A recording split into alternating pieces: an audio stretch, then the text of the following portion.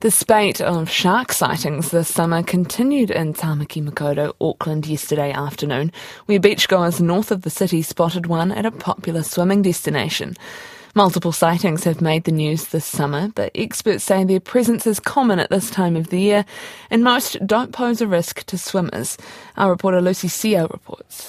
Omaha Beach was packed with holidaymakers when a bronze whaler shark was spotted late afternoon yesterday. The beach was abuzz as people left the waters and waited for the shark to pass by.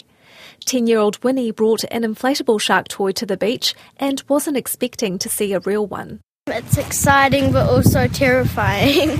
Ocean swimmer Richie Watson encountered a shark the day before at the same beach and says it's not uncommon. Oh, there's plenty of sharks. I mean, it's not a case of if there are sharks, it's a case of how far away they are. He's not too concerned.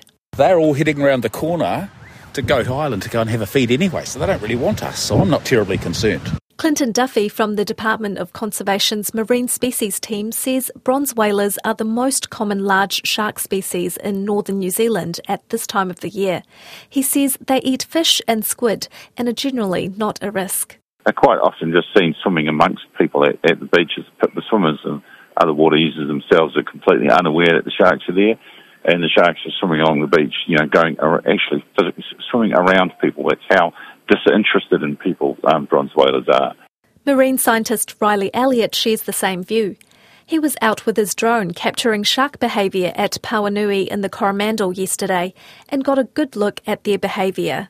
With a drone perspective, you see that these animals are very passive, very calm, and in fact, in some of the imagery, when swimmers or surfers come out in the water, sharks from a distance will get curious, come up and about 50 metres away, realise it's a person, and they actually avoid them. They turn directly around and swim the other way.